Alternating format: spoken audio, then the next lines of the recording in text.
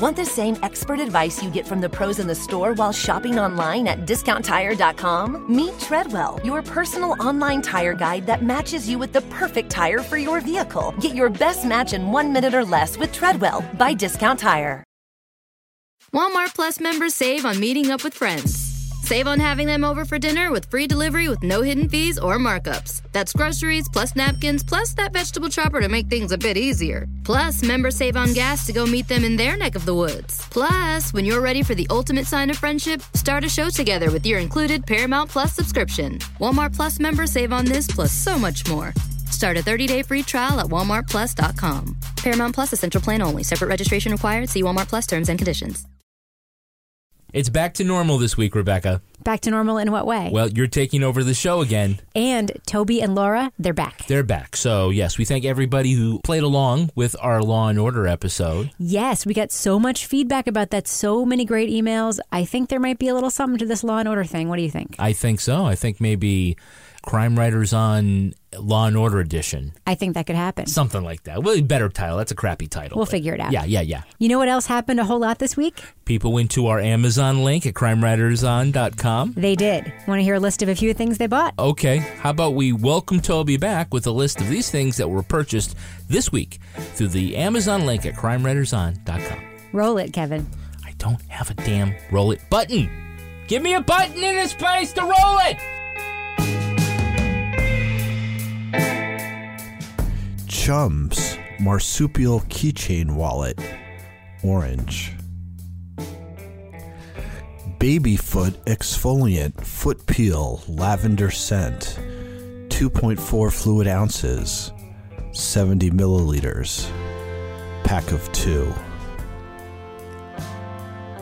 Crucial 8 gigabyte single DDR3 1600 MT/S PC3-12800 CL11 unbuffered ECC UDIMM 240 pin server memory CT102472 BA160B. La Isla Women's full coverage, no poke, wire, non-padded, racerback front, closure bra magneta. Oh, Jesus. That was a catastrophe.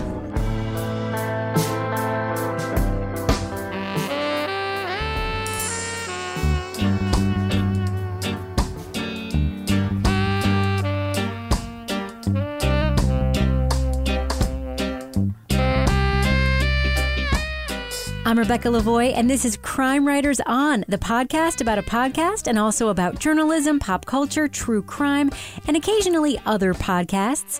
Today we'll be talking about the judicial breakdown on the podcast Breakdown. We'll check in with one of our listeners who just happens to be a super expert in a whole lot of the things that we cover.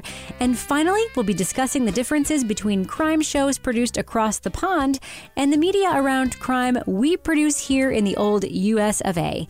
So joining me now to tackle those tasks is my true crime co-author and real-life husband, Kevin Flynn. Hello, Kevin. I really liked it better when I was in charge. Why am I not surprised? And also on the line with us is journalist, true crime author, former defense investigator, and licensed private investigator, and recent vacation returnee, Laura Bricker. Welcome back, Laura. Thank you. I was on a colonial excursion. It was very colonial. What does that mean? You were like on the Mayflower? Or? No, I wasn't on the Mayflower. I was on one of the other ships that came over to Jamestown even before the Mayflower. Really? On purpose? Oh, yes. Yes. Did they serve you beer instead of water? No, but I did go to 3 themed colonial restaurants where they did serve wine in these huge glasses, which was very exciting. Did you get scurvy? I didn't get any scurvy.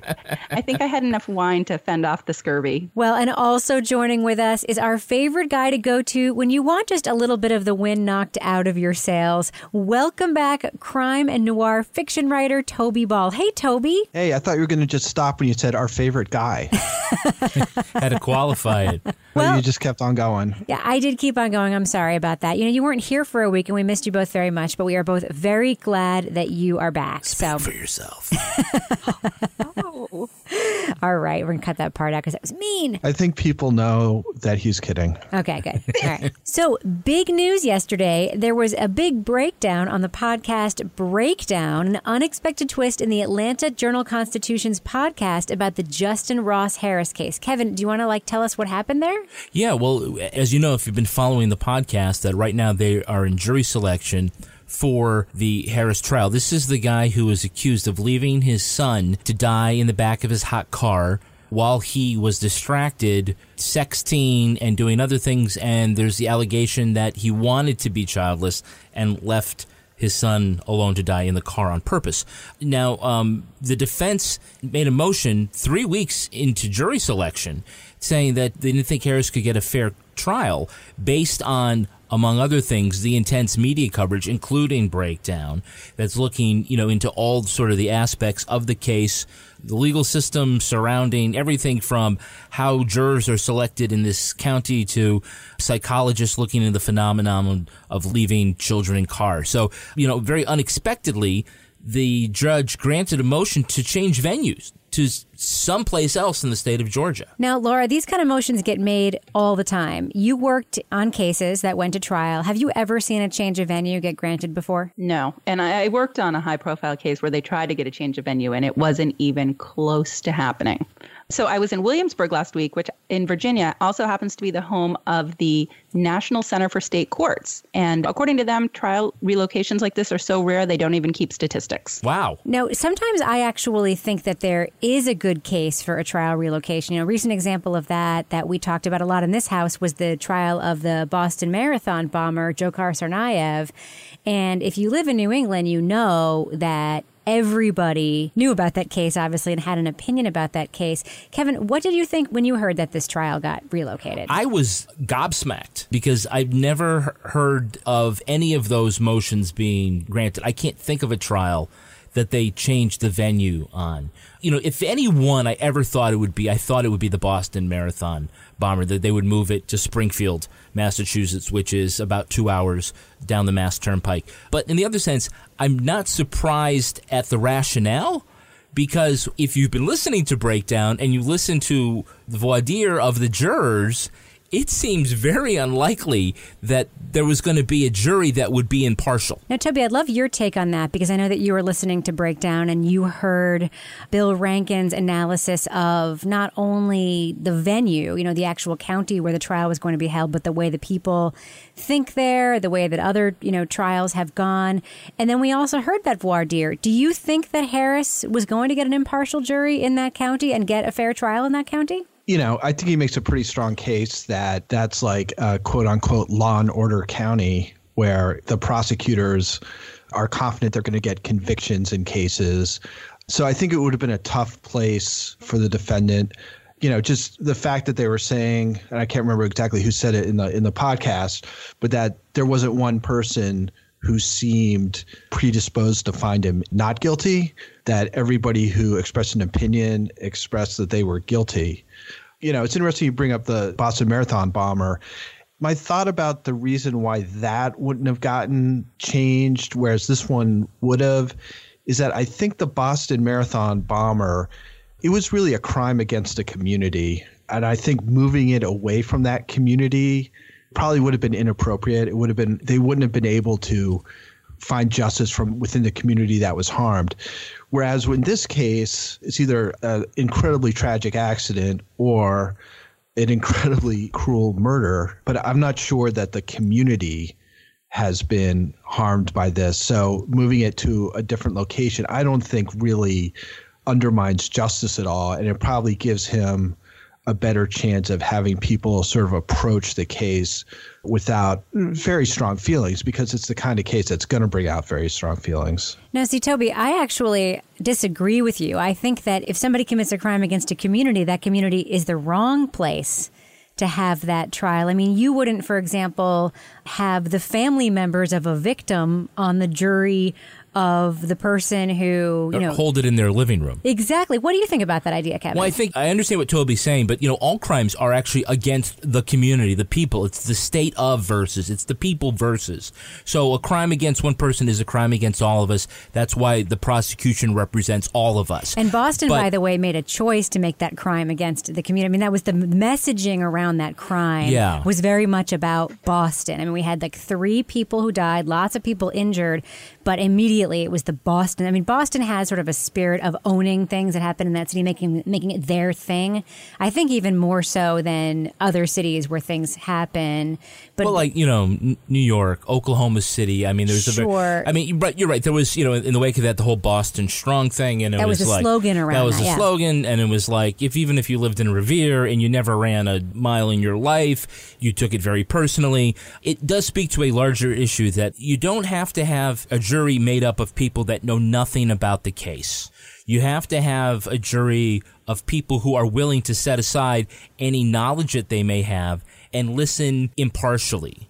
You can sit through a lot of jury trials and through jury selection and get a sense like, this one's better than average, this one's worse than average. This one, just from the reporting that we got from Breakdown, just seemed like there was just no way possible they're going to start with a jury that is going to listen without prejudice. I mean, that was the setup for, I think, the final 2 episodes leading up to the trial is that you can win it or lose it right here, and it seemed like they're going to lose it. Laura, have you ever had a case where jury selection was just really tough and you just felt like, this is not going to go the defense's way because people were getting in that you felt were not going to be good jurors and you just weren't feeling good about it on the voir dire side? Not so much. I mean, most of the cases, like I said, I worked on a few high-profile cases, but most of the cases I was on were smaller cases, so it wouldn't have been something where the jury was as critical as a case like this. Now, let's talk about the media for a second. The cases that you worked on that were high profile, do they have a lot of media coverage? Yes. Do you feel like the media coverage does make a difference in a defendant's ability to receive a fair trial? Well, I think it depends. Like Kevin was saying, it kind of depends on the mindset of the juror, because there's certain cases that everybody is going to know something about because they have been in the media.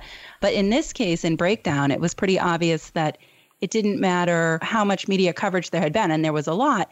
These people already had such preconceived ideas. And I mean, it's such a horrible case that there was no way that they were going to be impartial, no matter what they did or didn't know about the case, just because of the nature of the case. Right. It's such a unique crime, too, in the sense that, if it were a shooting or a stabbing or something like that, people would kind of, I don't want to be blasé about it, but they know what they're getting into. And you could probably say, he killed his wife, or he killed whomever, or she killed.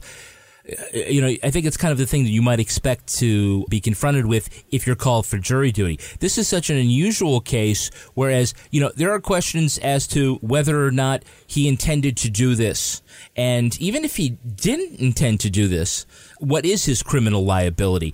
Because it's a crime against a child, it just inflames so many more passions than even I hate to put it this way, your run-of-the-mill homicide, that it just seemed that people were coming in just ready to hang them. There have been cases that I've worked on where we knew there was going to be a lot of publicity. And so part of my job as an investigator was to set up a Google alert or whatever news alert that I was going to use and track and compile copies of all media coverage of a case, and also including comments. We have some newspapers where there's like open comment sections and people can go in.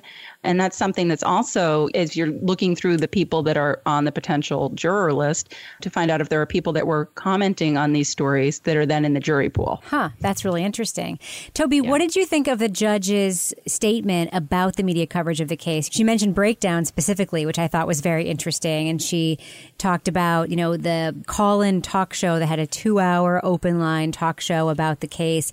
And then she also said of course, it's the media's right to cover this if they think that it's an important story, but ... What did you think of that section where we heard the judge making that statement? And did she mean it when she said it's the media's right, or was she in some way maybe blaming the media, or was she just trying to get out of it? Because there was a lot of heat on her in the moment. I don't know. I was sort of stuck in the middle of wondering what she was thinking there. Well, I think it's a realistic stance to take, which is that the local public is already kind of inflamed on this. I think I kind of respect it because I think, and we've seen this in the things that we've watched to do this podcast, but there's quite often, if it plays to the advantage of the prosecution, you just kind of go with it. So that if there was a situation in which the jury pool was going to be slanted towards the prosecution, that the temptation might be to just let it ride. And the fact that she was able to kind of make a determination, and a determination which I think would be fairly unpopular in that county. And I don't know whether judges are elected in Georgia. I'm not sure. No, I don't know. But, I found myself thinking, and Kevin, I'd love to hear your thoughts on this, that there's a lot more attention on what's happening in the courtroom now that we have this podcast that has been, at one point, I think it was number 5 on the overall iTunes charts. I mean, there's probably a couple million people at least who have heard this case, part of this story. And do you think there could be incentive there just to say, you know what, we don't want this playing out this publicly in this courtroom? Well, yes and no. I mean, I don't think that the issue in the real world, the real factual issue, the reason why there is a problem with this jury, I don't think has anything to do with the media coverage today. I think it was all the media coverage in the past, and that just sort of the flavor of the community is such that they are in the mood for retribution. Now, look, Justin Ross Harris is not a likable person.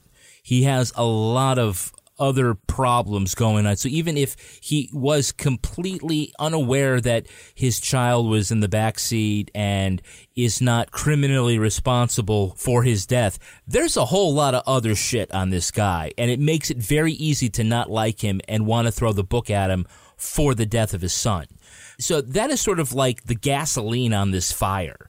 Breakdown's doing a great job. I mean, I think I haven't obviously looked at all the media coverage, but, as opposed to just another 1 minute and 30-second package on the local TV news, I mean, Breakdown is going very deep into not just all of the facts surrounding the case and picking out, long versions of these sound bites so that you can really digest them, but looking at some of the other bigger societal issues, the psychological issues involved with that. So to not just take it at face value that it's impossible to forget about your child in the car, because there was a public awareness campaign at the time because so many people had done that. Well, I want to ask that question. I mean, we haven't dug into this case at all. Toby, do you think that it's possible to have your baby be in the backseat of the car and forget your baby's there? I mean, I'm not asking you to speculate on whether or not Justin Harris knew, but do you think that it's possible just to forget? Could you imagine that happening to you? That's two different questions.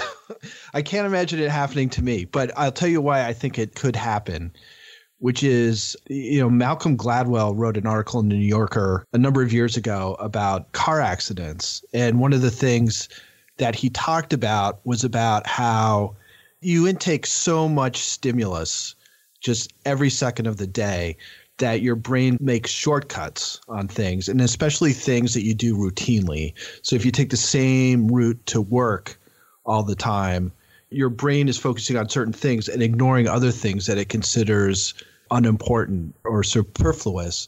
He was talking about how, sometimes people will be like turning in and they'll hit a pedestrian and they'll say, oh, I didn't even see him. And that's accurate because basically what your brain is doing is it's filling in that spot without you actually looking at it and taking it in. So I could see where somebody, if the routine is not to have your kid in the car with you, especially if he's distracted because he's sexting with teenagers, that your brain may just fill in the gaps for you. And you walk away and it doesn't occur to you until later. That's the only way I can see it happening, is that kind of thing. My kids were loud enough that there was no way. Well, I think all the time about the times that I have the kind of drive to work where like I hit like a split in the highway and I always go left. But there have been times where I'm supposed to go right to go to a meeting or whatever, and I go left anyway. because it's just the way that I always go. And, you don't realize it until you're where you're supposed to be. And I know that Bill Rankin talked about that in the brain science behind it on the show. And, obviously it's not the same as leaving a kid in the car, but there is a thing around routine that makes me believe that it is possible that some people do this by accident. But here's the rub in this case. And Kevin, you talked about this, about what kind of person Justin Ross Harris is. It makes me think, and Laura, I want to ask you about this. It makes me think about the prosecution in the staircase. Remember how the prosecution made hay with Michael Peterson's, how they characterized it as bad behavior because he was bisexual, because he had porn on his computer. This filth. Yeah, this filth is what they said. Exactly. And because, he had that brief communication with the prostitute who, by the way, he told how much he loved his wife too, which was like a whole other twist. Laura, how much do you think it does change a case when there are character things you can bring into it? Do you think that if Justin Ross Harris was like a super duper guy that we'd even be hearing about this trial at all? Probably not. But again, you have to remember, not all that stuff is going to come in. But they talked about this in the podcast, about how that's why they have the dual theories of prosecution here, the two charges. They're going to be able to bring it in under the malice charge because they're going to say it's going towards his intent. I mean, I've had lots of cases where there's been people where you've had horrible bad facts and the person is, you look at that and you think this is awful if the jury finds out about this. But a lot of times motions are filed to keep that information out because it is going to prejudice the jury in the case if it's not directly relevant to proving one of the charges. But in this case, this guy just has so many issues. It's hard not to judge him when you hear all the information about him. It's really hard to step back and try to be more objective. Laura, I'm curious to know, I know that you only started listening to the podcast because we sort of twisted your arm into it. I know the case has sort of some rough subject matter to it. I'm curious to know what you think of Bill Rankin's telling of the story. He's a newspaper reporter. He has a background, not dissimilar from yours in that way. He admits that he's like not a radio guy. He has a very sort of easygoing, non-narrative style of narration where he just sort of is, kind of telling you what's going on and making fun of the way that voir dire is pronounced there in the South. What do you think of the podcast? What we're learning about the law in Georgia? What we're hearing about this trial? I'm curious to know your thoughts overall. Yeah. So this was a hard one for me to start. When I was a defense investigator, the cases that I always had the hardest time with were cases involving crimes against children. And a lot of times I would actually say, I can't work on this case. Once you have a child, your perspective definitely changes. And so it was hard for me to start listening to this. But I really like his delivery. He's very easy to listen to. And he, inserts little bits of humor along the way. Like he made a funny little sentence inserted about the free Wi-Fi at the court, or something last week. And what is a sequestered juror going to do with Wi-Fi? Yeah, well, you can't update your Facebook status if Yeah, I don't know. I thought that was funny. But he also, I noticed, has tried to do, in one of the earlier episodes, some similar sort of signposting like Serial, where he's like timing how long it took on the drive. And he's like, remember these later. They're going to be important. And so I thought it was interesting. I almost sort of could see where he was taking some of the narrative techniques that were so effective in Serial and sort of applying them to his own storytelling. But I have to say, this case was a case I really didn't want to learn anything about. But as I listened to the way that he has sort of introduced information on both sides and experts, I have come around. Toby, what about you? Now, we've heard now that this trial, we don't know when it's going to start again. It could be months and months and months. And you've been listening to this podcast. Are you sad that we're not going to get any updates on this case and from this podcast, maybe for months? Yeah, I mean, I guess that's just kind of life. I really like the podcast. I think of all the sort of post-serial true crime podcasts, I think this is the strongest one. And I think part of it's the choice of the case. And I think part of it is he's done a very good job of approaching the case from a bunch of different angles, coming off as seeming pretty impartial. So I'll be less being sad that I'm not going to hear about it and more looking forward to when it does come back. I'm looking forward to when it comes back, too. I respect Bill Rankin's work a lot. I think that we're learning a lot about journalism. At the same time, we're learning about the court system. Kevin, what do you think? You disappointed? Are you looking forward to this podcast coming back? I actually am kind of a little disappointed in the sense that I was really enjoying it and looking forward to hearing more about how the case was going to go. And, I thought this was like a really good opportunity for a podcast to be a little different, where it's a little more like the news, a weekly news roundup, and see, can you make that different than what you might get on the television or on a radio roundup can you do it different narratively. I really just want the best for that podcast. Right. Just like if you have a dog, you only want the best for them because pups need a lot of exercise and a chance to socialize with other dogs. And the perfect place for that is Camp Bow Wow. We love Camp Bow Wow, but just stop for a second. Guys, what do you think? What do you think of Kevin's transition into this ad, talking about this podcast, about this very serious legal case, and now we're talking about a daycare/camp situation for dogs? Laura, what do you think? That was pretty smooth, Kevin. How long did it take you to plan that? It was all week. All week. Okay. What do you think, Toby? The improvement each week is stunning. I'd give it a 9.6. All right. Thank you very much. All right. Well, Camp Bow Wow gets a 10 because all of its locations, they have doggy daycare, boarding, and even more for our furry kids, shall we call them? They're my kids, Yeah, for sure. Well, dogs get to play with their four-legged friends under the care of a camp counselor. And many camp counselors, and they are certified in pet first aid and CPR, so no worries. And the best part is when you pick them up after a day at camp, they're so pooped, they'll just snooze the night away. So trust me, your dog will love Camp Bow Wow, and you'll love picking up a tired and thoroughly happy dog. So check them out at campbowwow.com/crime and get your dog's first day for free. That's a deal, huh? campbowwow.com/crime. And if you think you might like to own a Camp Bow Wow, like Rebecca does. I don't want to own one. I just want someone to own one near our house. All right, we'll let our friends and neighbors know that they can learn more about franchise opportunities at campbowwowfranchise.com. Kevin, I'm not sure how to help you transition smoothly into the next sponsor, but is there perhaps another sponsor that we need to talk about? Yeah, we do, and I actually really like these guys. These are our new sponsor for our podcast. New sponsor? It's Weebly. Nice. All of you have got great ideas. You know, that one that you've been sitting on, the one that everybody agrees is amazing, this new business, maybe it's podcasting, maybe you're going to make jewelry, save the world. Well, you need to get a professional quality website, blog, or online store. But how do you do that? You want to do that easily, and you want to do that in a way that is not going to break the bank, and the best way is to use Weebly. Now, I use Weebly at work. My work website uses the Weebly content management system. Your day job website? My day job website, the one that actually pays me to do stuff, and it's so easy to use. It gives you a nice responsive website.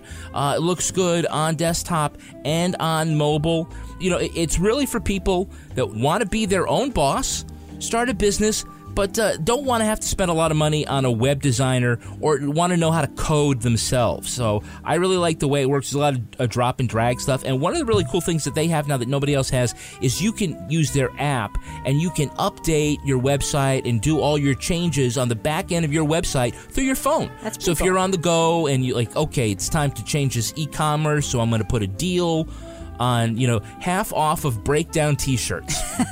We got to get on that right now. You could do that. So, like I said, I use Weebly. It's easy to use, and you'll like the way that your websites look. So, creating a fantastic website shouldn't get in the way of your dreams. Join the over 30 million people who are already dreaming big with Weebly. Get started today for free at Weebly.com/CrimeWriters. That's WEEBLY.com/CrimeWriters. Weebly.com/CrimeWriters. Kevin, that was extremely smooth. That was very professional. Thank you. Well, I like both of those sponsors. Toby, don't you feel like we're really harnessing Kevin's former broadcasting career for good here when we have him read his ads for us? It's unbelievable. It's really classes up our podcast. All right. So I would like to transition now from Kevin's very professional, very excellent reading of our ads and go to our inbox, our voice memo inbox.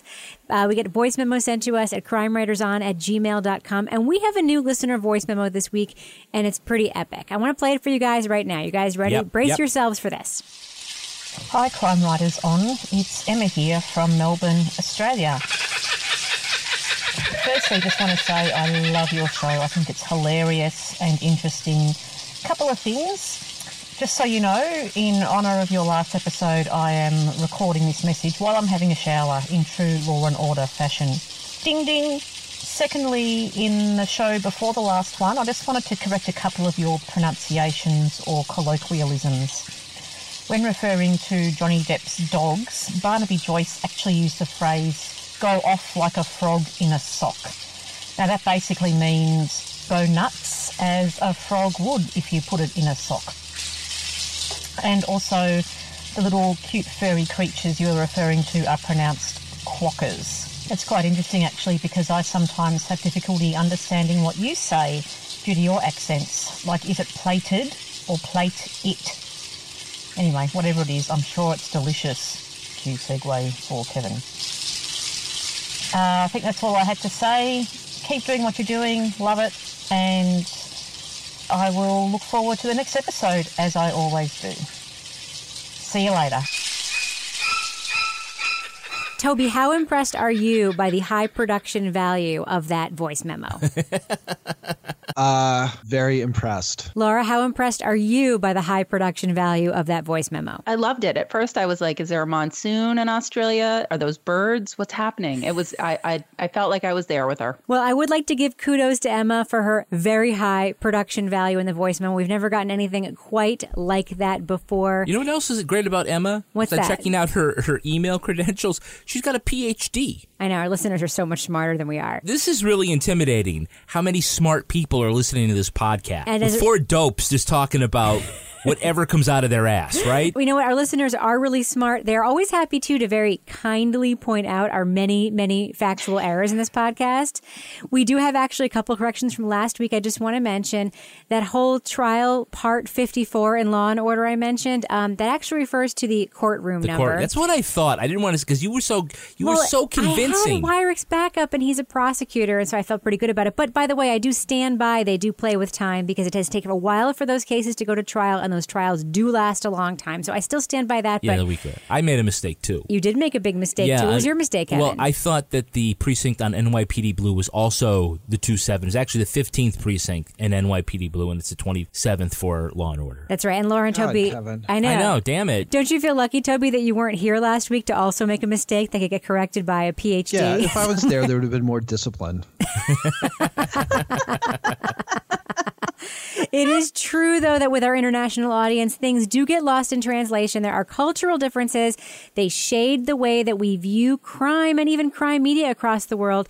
And speaking of listeners who are brilliant and have PhDs, we recently heard from another overseas listener on Twitter. She actually recommended our podcast to a bunch of other people on Twitter.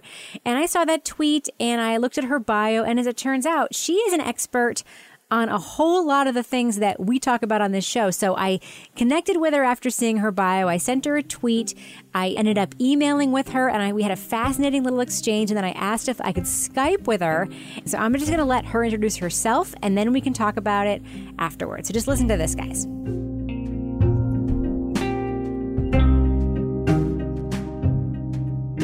My name is Dr. Elizabeth Yardley, and I'm an Associate Professor of Criminology at Birmingham City University in the UK. And essentially, I'm interested in crime, media and culture, and particularly in terms of homicide.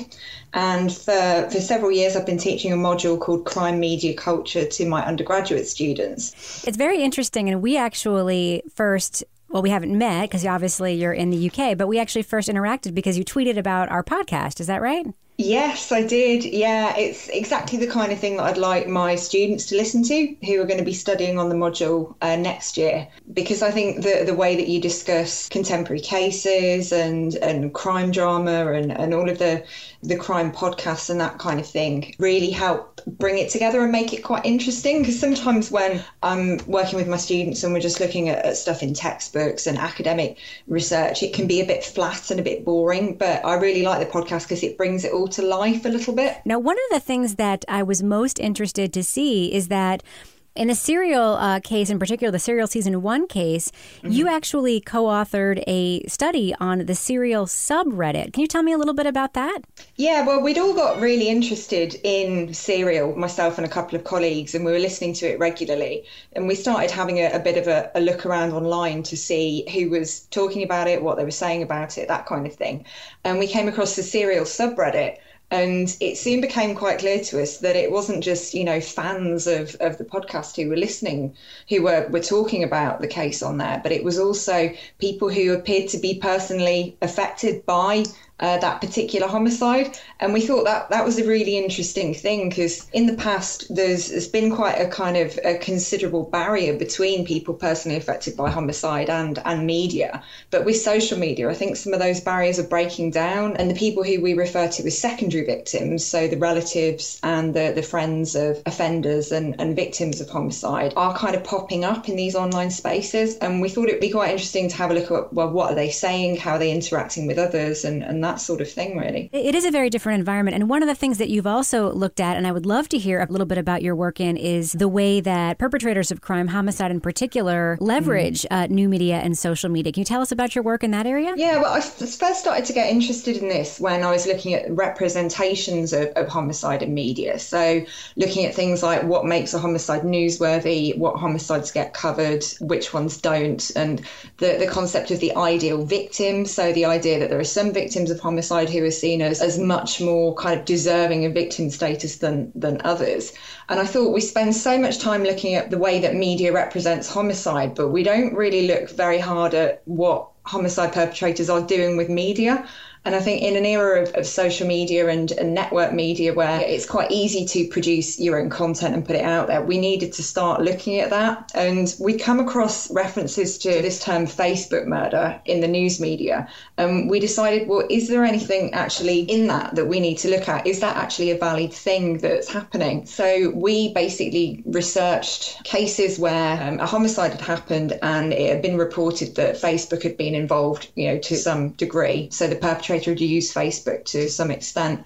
And it was really interesting. We came across quite different uses of Facebook by homicide perpetrators. So the most common one was the reactor. So these were people who basically saw something that someone else had posted on social media and reacted to it by attacking that person offline. And these were people that were already known to one another. Most often it was intimate partner relationships that had broken down. One of them had updated their Facebook status to single or started posting things about a new relationship that they were in.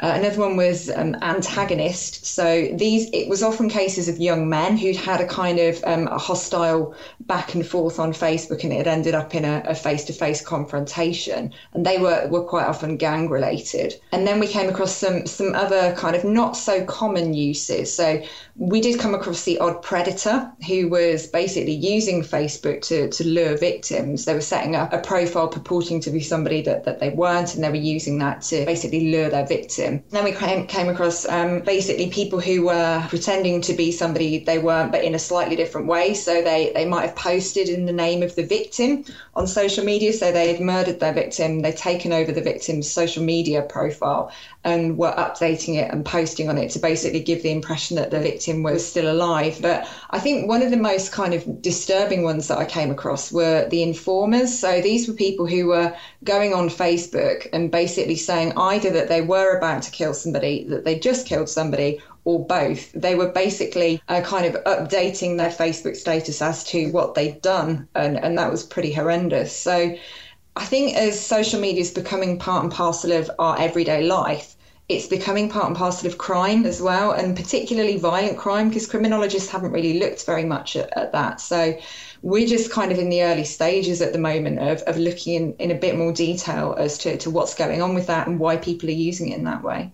I know that one of the things that criminologists look at are the patterns around perpetrators of crime. And I know that there's been a lot of work around domestic violence and partner homicide, intimate partner homicide. And I'm wondering if you think that Facebook could at some point become a tool to predict a pattern and to intervene, especially in the case of, I think, an intimate partner, domestic violence situation or partner homicide. Are there patterns that emerge again and again and the relationship escalating and certain patterns of posting and speech on Facebook? Well, this is something that we've started looking at. I've actually got a PhD student, Morag Kennedy, who is investigating the use of social media in cases of domestic homicide. So she's looking at particular cases where the perpetrator has been, stalking the victim using social media, but it also kind of goes beyond that. And we're looking at things like apps on phones. So, the Track My iPhone and the Find My Friends app is being used in some pretty horrendous ways in terms of keeping tabs on ex-partners and that kind of thing.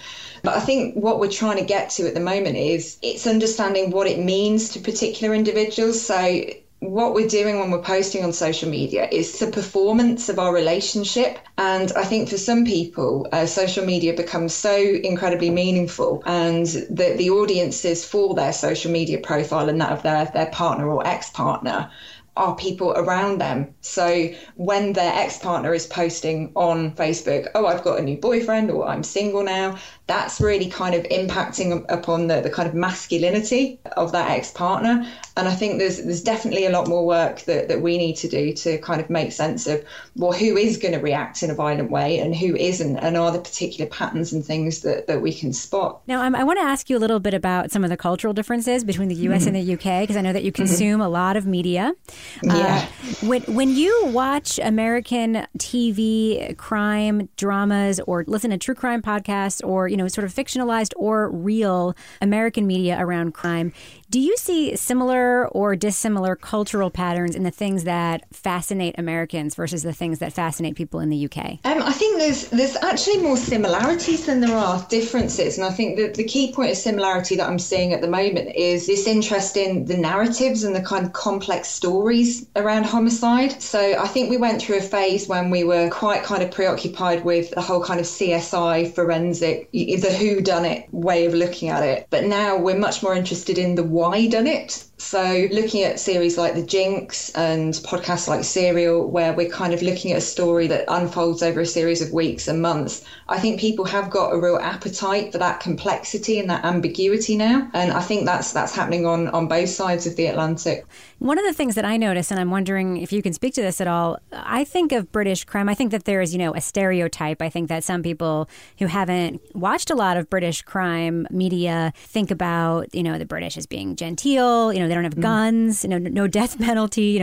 I watched Law and Order UK once, and watching the police run around with no guns. It really was to me like, what are you going to do when you catch that guy? Yeah. That's just sort of the American thinking. But I have watched a lot of British true crime and, listened to podcasts, and I watched Prime Suspect, and I'm reading the books now, and Luther, and now Hinterland.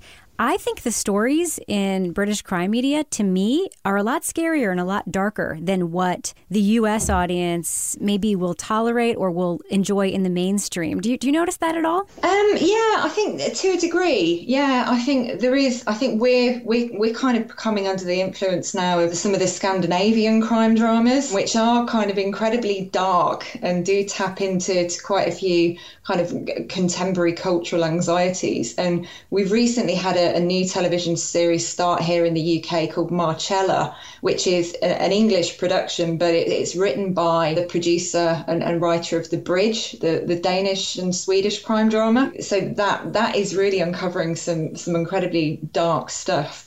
Well, what is your favorite crime media? I mean, do you have something that you're really interested in right now, or something that you've really enjoyed watching that you think that we should look at that we may not have seen because we're here in the U.S.? I absolutely loved ITV's Broadchurch. That was an ITV production which was set in a small town off the south coast of England. And the opening scene is in the morning, it's on a beach, and the body of a young boy washes up. And his parents haven't realised that he's gone missing, and the whole series is around, well, who killed him? And that in turn, they look at particular suspects. Every week it kind of focuses on a particular individual. And I think what was quite compelling for me was this idea of that kind of small town and the kind of figures that you find in local communities. And it tapped into some of our anxieties that we've got in this country, especially things like child sexual exploitation. We've had quite a lot of scandals recently of historic cases of sexual abuse and that kind of thing. So I thought that was a really, really well done piece of crime drama. I'd highly recommend that. I'm wondering what you think, TV shows always get wrong about the nature of criminal behavior, or, the patterns around crimes, or just the way that crimes happen. Yeah, I think we're always going to have a particular kind of overrepresentation and misrepresentation going on, especially when we look at things like homicide. So we've got that idea of the ideal victim, So we tend to find that when we look at crime drama and crime fiction, we see an overrepresentation of female victims, of white victims, of particular social groups in society. And we also seem to see homicide kind of portrayed in a particular way. The opportunistic killer is always something that crops up. The lack of a relationship between the victim and the killer, whereas actually most homicides happen between people who are already known to one another. So there's lots of little things that are inaccurate. But I think there's that balance, especially when we look at crime drama, between accuracy and dramatic effect. So I think that audiences have got a real appetite now for things that are more real, particularly in the aftermath of CSI and that kind of forensic realism. They want things that are accurate, but they don't want it so accurate that it becomes, the mundane everyday homicides that criminologists often deal with that don't make the news. You mean you don't run into sociopaths and genius murderers like we see in every episode of, shows like Luther? You don't run into those all the time? Oh, very rarely. There's one thing that I always kind of say about that idea of the psychopath, the sociopath and murderers, that actually most murderers aren't psychopaths and most psychopaths aren't murderers. But it's that overlap in the middle that people find so fascinating. And I always joke about this with my husband because he works in finance. And I say, actually, you probably work with more psychopaths than I do. They're just functional ones. I wonder how many psychopaths are podcast co-hosts. That's something I sometimes find myself wondering when I'm stuck in a tiny studio with these guys. Thank you so much. This was fascinating. That's okay. It was great to talk to you.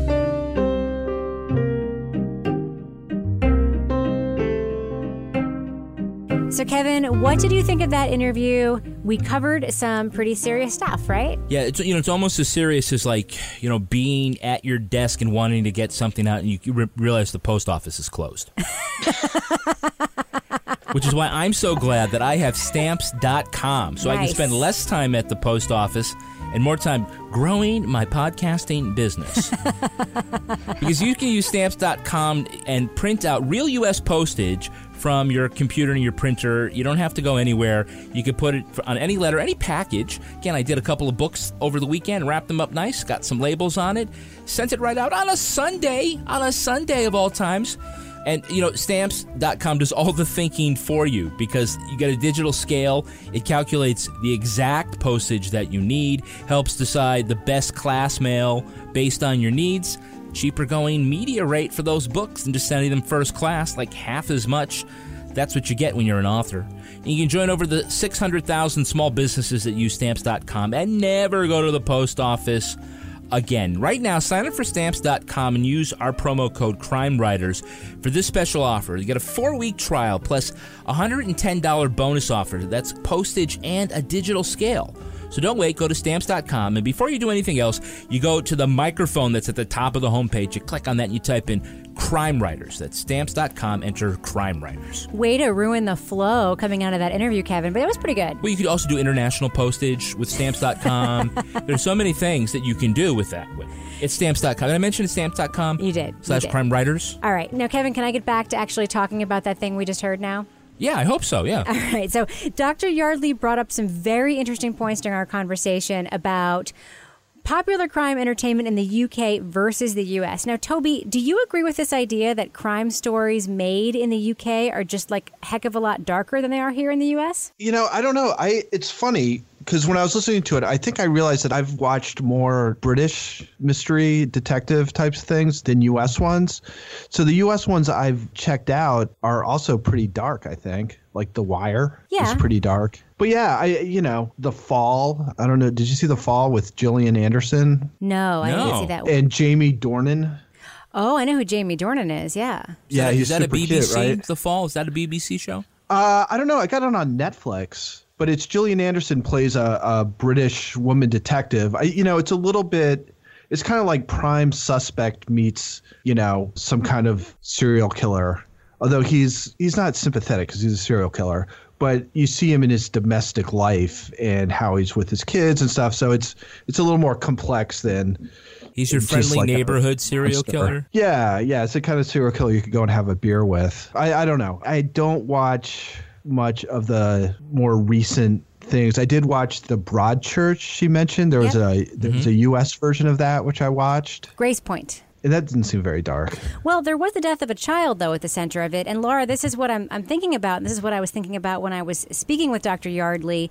You know, I started watching that show that you recommended on Twitter, Happy Valley, which, by the way, we just watched one episode. Not a very happy valley. No, not happy there, Depressing valley. Depressing valley. Suicidal valley. Yep, exactly. Super duper dark. Obviously, ironic name. Do you understand what I'm getting at here with the British stuff just being a little bit darker, a little bit gloomier? Oh, yeah, I totally agree. And I really seem to gravitate towards these British shows. I don't know what this says about me, but they're very gritty. And I find them to be more realistic because I feel like usually whoever the detective is flawed. It seems more real, but it's also like a lot of these shows, they're set in these like very beautiful locations. And then these horrific crimes are happening in these little rural towns. But it's definitely, I mean, Happy Valley, you know, you've got much more graphic descriptions of the crimes that are happening. You know, I don't want to give a total spoiler, but I'll just say in the second season, there's some very graphic and horrific mutilation happening to people that are being killed. But it's something like, I feel like it's making these people more human. I think in a lot of the U.S. crime shows, some of them are a little more stylized, and whoever the lead detective isn't nearly as flawed as some of these people are. But I think that that's what keeps me going. It's kind of like watching a train wreck. It reminds me of, did anyone read the J.K. Rowling book, The Casual Vacancy? Yes. No. And it was very depressing. And it was Jesus. it was like I wanted to kill myself when I was done. It was like the ghetto of England, but it was the same type of thing. It was very grim. Spoiler alert, but you're about halfway through. You could go one way or the other, and it just gets as freaking depressing as it could possibly get. Well, you know, I think there's a difference between being gritty and being dark and being gloomy and being scary. And I think, you know, you're right. The Wire is very gritty. I think that Hinterland is very gloomy, which is, you know, dark in a different way. Happy Valley is also very gloomy. Yeah, and, you know, I think of The Shield, Rescue Me, which isn't really a cop show, but, you know, there's a lot of these that are just, you know, edgy, those American shows. But one that always, like, I really love but surprised me was Luther, because I think that was really scary, which is I did not anticipate. Yeah. You know, that the kind of crime, and you see the crimes being committed, I mean, they make it really scary when you turn around in an alley and there's somebody wearing like a weird mask. Clown mask. Or holding a giant knife. Yeah, I mean, they shot it so that it would be scary as opposed to being very gritty. And so, I mean, I think that's very different. You know, like Sherlock with Benedict Cumberbatch, that's very different than, you know, Elementary. Mm-hmm. So where do you put like True Detective season 1 in that scheme? To me, True Detective Season 1 was almost more British in its sensibility, and I'm going to make a case for it right now. Laura has a tendency, for our listeners who don't know this, is that when we sort of talk about what we're going to talk about on the show, she does like a deep dive into like all sorts of research, and then we get like all these great links sent our way. And I was doing some reading today, and something really clicked in one of the things that Laura sent our way. There was a Guardian piece about the way that crime fighters are portrayed in the UK versus the US in sort of mainstream programming, and that cops in the UK are portrayed as very normal looking, very flawed, but in a different kind of way than in US shows. In the US, I think that if you think about shows like Law and Order and The Wire and The Shield, the protagonist cops, and even NYPD Blue, the protagonist cops are very often damaged and have a flaw, like they're alcoholics. They have like a weakness of some kind that's tangible. It's based on something that happened in their past, like in their, you know, they're wounded. They sort of have that like very obvious wound. In the UK shows, the way that they're flawed is much more just like they're people. They smoke too much. They, you know, drink too much. They have just, you know, crappy tempers. I think about the Elizabeth George novels that I love, and Barbara Havers in those novels is just like an unkempt, horrible dresser who hates people. And she's a great detective. And those flaws just play out in slightly different ways, and it feels more grounded in humanity and less like these characters are just put up on a pedestal like they're perfect were it not for this one Achilles heel that they have. I don't know, Laura, what did you think about that entire analysis about why British crime fighters are so much, you know, more interesting than American ones? Oh, I totally agree. So the character in Happy Valley is played by Sarah Lancashire, who's like my new favorite British actress actress. She's been in like the last 3 shows I've watched on the BBC, The Last Tango in Halifax, The Paradise, and now this. And her detective, Catherine Kaywood, is very real. She's raising her grandson, who is the product of her daughter being raped, and the rape never went to trial, and the daughter ended up killing herself. And so she's raising this grandson. By the way, super dark setup, right? Super dark. Oh, it's and I'm very distressed because the rapist is this guy who I absolutely loved in that show, Grantchester, James Norton. And now he's like, he plays the best creepy, awful villain character who has no regard for human life, but he's believable in that character. But Sarah Lancashire's character, what you see in hers is she lacks self-control when it comes to this rapist. And there's a scene where she could have killed him. And so you see this sort of flaw in her that she's not able to control this part of her. And it's very compelling as the series goes on. But it also makes her more real. She looks like a normal person. She lives in a very normal looking house. And I think it adds more to me. It seems more authentic, but it also makes me more invested in her character. I think there is something, too, to be said about setting. And Laura, you mentioned that these, gritty, dark things are happening in beautiful, beautiful places. And I think about Luther, and I think about Hinterland, and even like you see like poor people portrayed in these shows, and like these crimes happening of like, people who are really struggling. And then the camera just pans out from the projects or wherever. And like there's like the gorgeous British Isle landscape. How much does that sense of place play into that when you're watching as an American viewer? Yeah, I think that it's going to be a silly word, but because it's foreign, it gives a different sort of take on what can be a conventional story. And that sense of place is something that was used very well in True Detective Season 1 and didn't quite fire in Season 2. Instead of it just being, New York City all the time, the sense of place can play a larger role in how we view the action, how we deal with the characters, how we feel about what's happening, the large city versus the small town. The place in Happy Valley is it's suburbia. It's Peyton Place because underneath it there's drug use and there's poverty and, there's also like kidnapping too. Toby, what do you think of this idea that this sort of scandal, one of the things that Dr. Yardley said was that the scandal that your society is used to very much plays into what you're willing to tolerate in terms of your entertainment. She talked about all of the sex scandals that have happened in Great Britain. We've had them here as well, but over there, it's been a very different story. I mean, they had the, recent story about the whole town where all the kids were being brought into that sex crimes ring. They had obviously their Catholic Church scandal played out very acutely in the British Isles there in a way that was much more concentrated and focused than it was here in the U.S., where obviously not everybody is Catholic like that is in huge swaths of the U.K. What did you think about what she had to say about that, about like the crime and the scandal that's going on? It informs what you're willing to watch on your television. I guess part of it is what's going on, and part of it's also cultural. It does seem, and I guess I haven't really been too focused on this as far as television goes, but a lot of British mysteries and suspense, like there's a lot of stuff about pedophiles. Yes. And so that seems much more so than sort of the equivalent in the U.S.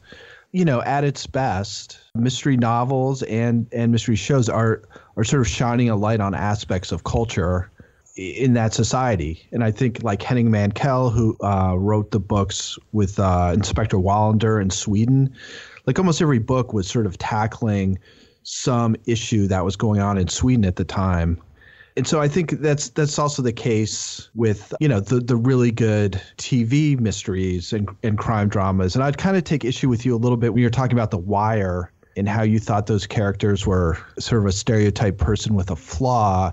And they came off to me a lot more like a British show. Yeah, The Wire is not a good example. Because half the actors are actually British. Yeah, that's why they're so good at it, yeah. I think about The Wire, and I think about the Prime Suspect series with Dame Helen Mirren. Mm-hmm. And I think it's interesting in that they're both very gritty, very urban, but that they tackle kind of different – they're coming from different places. And I think Prime Suspect is in a good way, but it's coming from a feminist perspective, I think, both in terms of who Jane Tennyson is as a detective and then the mysteries she's investigating often have to do with men exploiting children or women. And then you have The Wire. I think it's more interested in in societal things, particularly drugs, but then there's also one about human trafficking and the education system and things like that. One of the things that I think about, though, Toby, is that The Wire, what the time that it was on, was a premium cable channel series.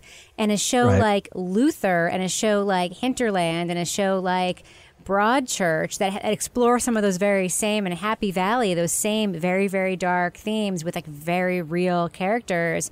It's just what's on TV in the UK. You know, you don't need to be an HBO subscriber to see it. At the time The Wire was on, like you had to be an HBO subscriber to be able to see it. And I feel like that there is a line there. What's on our TV, on network TV, prime time, are very stylized. It's Law and Order, SVU. It's, CSI. It's, these The Mentalist, very glossy crime shows. I don't know. Yeah. I do think there's a difference there in sort of our mainstream crime media. That's almost like a relatively recent thing, and maybe by recent I mean since like 1995 or something, because like Starsky and Hutch, which I watched in syndication a lot when I was a kid. That was super gritty. Really? That was for the time. My memory, and it's been a long time, but there was an episode where they got addicted to heroin, and they were best friends with this pimp, and it was sort of. How long were gritty. they addicted to heroin for? 1 hour? It seemed like it was about 42 minutes. Yeah. Wait, how long did the Angels go undercover in that women's prison in Charlie's Angels? Not long enough for me. This would have been a whole season's worth. Yeah, and in the British version of Starsky and Hutch, that cop would have been addicted to heroin for the 5 years that series was on, right? Yeah. Remember seeing a rerun of Emergency? You remember the one with it? Yeah, and they were at the hospital and they were dealing with a child, and there was this big cutting edge scene where the doctor had to tell the mother that it looked like that perhaps the father was beating the child, and that is just like on ER. That would be a yawn. There'd have to be like some twist to that, right.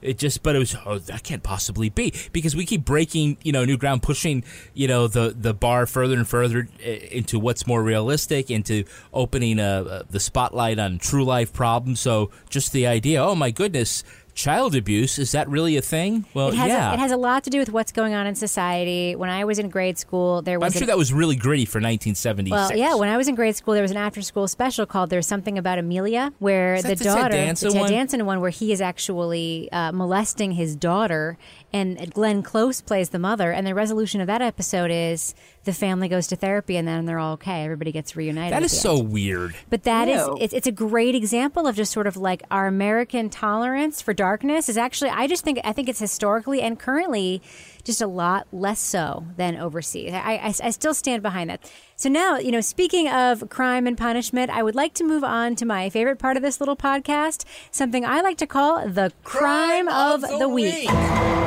The mayor for Frankfurt Village in New York has been accused of stealing 111 street signs from the State Department of Transportation. He wasn't stealing them for himself, to hang in his man cave or something like that. He was taking them for use on the streets of the town of which he is the mayor. So Mayor Frank Morocco's day job is working as the foreman at the state sign shop. So instead of having his town apply to the state and pay a fee for the signs, he just took them. These included stop signs, yield signs, do not enter signs. He was the Robin Hood of street signs. All signs that are really ironic after you've been arrested, by the way, for stealing signs. So he faces he should have seen the signs. He faces now a variety of misdemeanor charges. So my question for all of you, and Toby, I'm going to start with you. What is the strangest thing you have ever stolen, or shall we say borrowed, from your day job, from your workplace? I don't know. I've been thinking about this, and I'm like, I can't even think of anything that would have been attractive to steal from any of my jobs. I've got some 3-ring binders that I can't remember where I got them from, so I probably took them. Supply closet.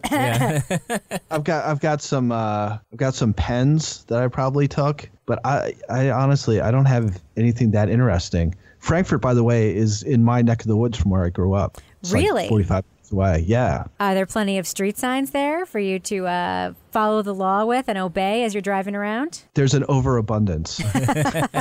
What about you, Laura? What is the strangest thing you ever borrowed or stole from a workplace? Or like Toby, are you like a perfect saint when it comes to stealing office supplies? Well, I mean, I can't say I haven't taken some notebooks and some pens. And, I did take a red pen and an orange highlighter. But That's about as exciting as it gets. It's mostly just paper and pens, I think. Oh, and I think I've also done some color copies at work that were for personal use. All right, Laura. Oh, yeah. Laura, I've done that too. I might get written up for that. I'm just going to throw it out there, guys. You both have kids. Beginning of the school year, when it's time to go school supply shopping and you get that list, have you ever just filled a little part of the list in the office supply closet? Am I alone there? I can't say that I have. Yeah. Well, the list is so specific that we get. It's like you need this type of notebook and this. I mean, it's a little bit insane. The people of New Hampshire pay for my office supplies, and I would not want to do that to them. Oh, we're not to be talking about your current job. Yeah. We're talking about some job you had when you were a teenager. Some amnesty involved here, yeah. I didn't have any kids when I was a teenager. That's true. All right. Well, Kevin, what's the strangest thing that you ever borrowed or stole from a workplace? A couple of jobs ago. Caveat. To caveat, yes. I was given and never returned a VGA cable that is about 50 feet long. Sounds like one of our Amazon purchases. Yeah, right. It's the VGA cable. That you could plug from a laptop into a projector. Mm-hmm. And so apparently, whatever is the longest one that is made in the world, we purchased for some event. And I got it, and I hung on to it, and nobody else wanted it. And when I left the job, I still had it. And so I have a super long VGA cable. So my PowerPoints are fucking awesome. Well, but that comes in handy when you want to be like corporate guy, right? Oh, yeah. And then at the next jobs, I was like, oh, well, I have this really long cable here. So you don't have to stand there, boss. You can go. We can put it over here. So. Are you interested to know what the strangest thing I ever stole or borrowed? Yeah, what is the strangest thing you ever stole? What did I wear to our wedding, Kevin? That's all I'm going to say about that, and we should probably wrap it up on that note. Ooh. Oh. Laura Bricker, you are on the Twitter, right? I am. It's at Laura Bricker, and it's Lara. Well, Laura, welcome back. Thank you so much for coming back from your vacation to join our little panel yet again. It was tough to come back, but I'm here. And Toby Ball, how can our listeners find you on the Twitter? At Toby Ball NH. Thank you for rejoining us after our cutting you out of our riveting Law & Order discussion last week. There was a hole in my life last week. It has now been filled. I could tell by the amount of email I was receiving. And Kevin Flynn, if people want to find you on the Twitter, how can they do that? It's like our whole marriage is a sham. You returned that dress, and some poor woman thought that was hers. Oh, it's like, why does this smell like martini? They can find me at Kevin P. Flynn. And if you want to send me a tweet, you can find me at Reb Lavoie. Our little show is also on Twitter at Crime Writers On. So send us your questions or comments in a tweet, or send us a voice memo. The directions for how to do that are posted on our website, crimewriterson.com. Just look in the blog section. And while you're there, you can sign up for our newsletter, make a PayPal donation to support the show, or use that Amazon link to buy stuff you would have bought anyway. And if you love Crime Writers On, please leave us a review on iTunes. It helps new listeners discover us and helps keep us on the charts. Our theme music was performed by the New York Ska Jazz Ensemble and used with their permission. And this show was recorded in Studio C at Partners in Crime Media, a.k.a. a closet in our basement. It's like a kill room down here. On behalf of all the crime writers, thanks so much for listening. It puts the lotion on its skin or it gets the hose. We will catch you later. Should I go get the roll of paper towels that we're inevitably going to need because of that glass? Do I need like a sippy cup for the studio? Would you be allowed to take a glass of wine like that into Studio 5? This is why we built a studio in our closet, Kevin. Yeah. If you dumped a can of Coca-Cola into the main board in Control Room 5, would the company pay for the First of all, I'm not anywhere near the board right now. Second of all, the carpet that it would spill on, while I like it, it's fluffy, it absorbs lots of sound. It was really inexpensive. I think it came from like... So's that wine. That wine's pretty inexpensive. Pretty cheap. You know what's cheap? Your jokes. They're cheap. You know what's cheap? Your mother.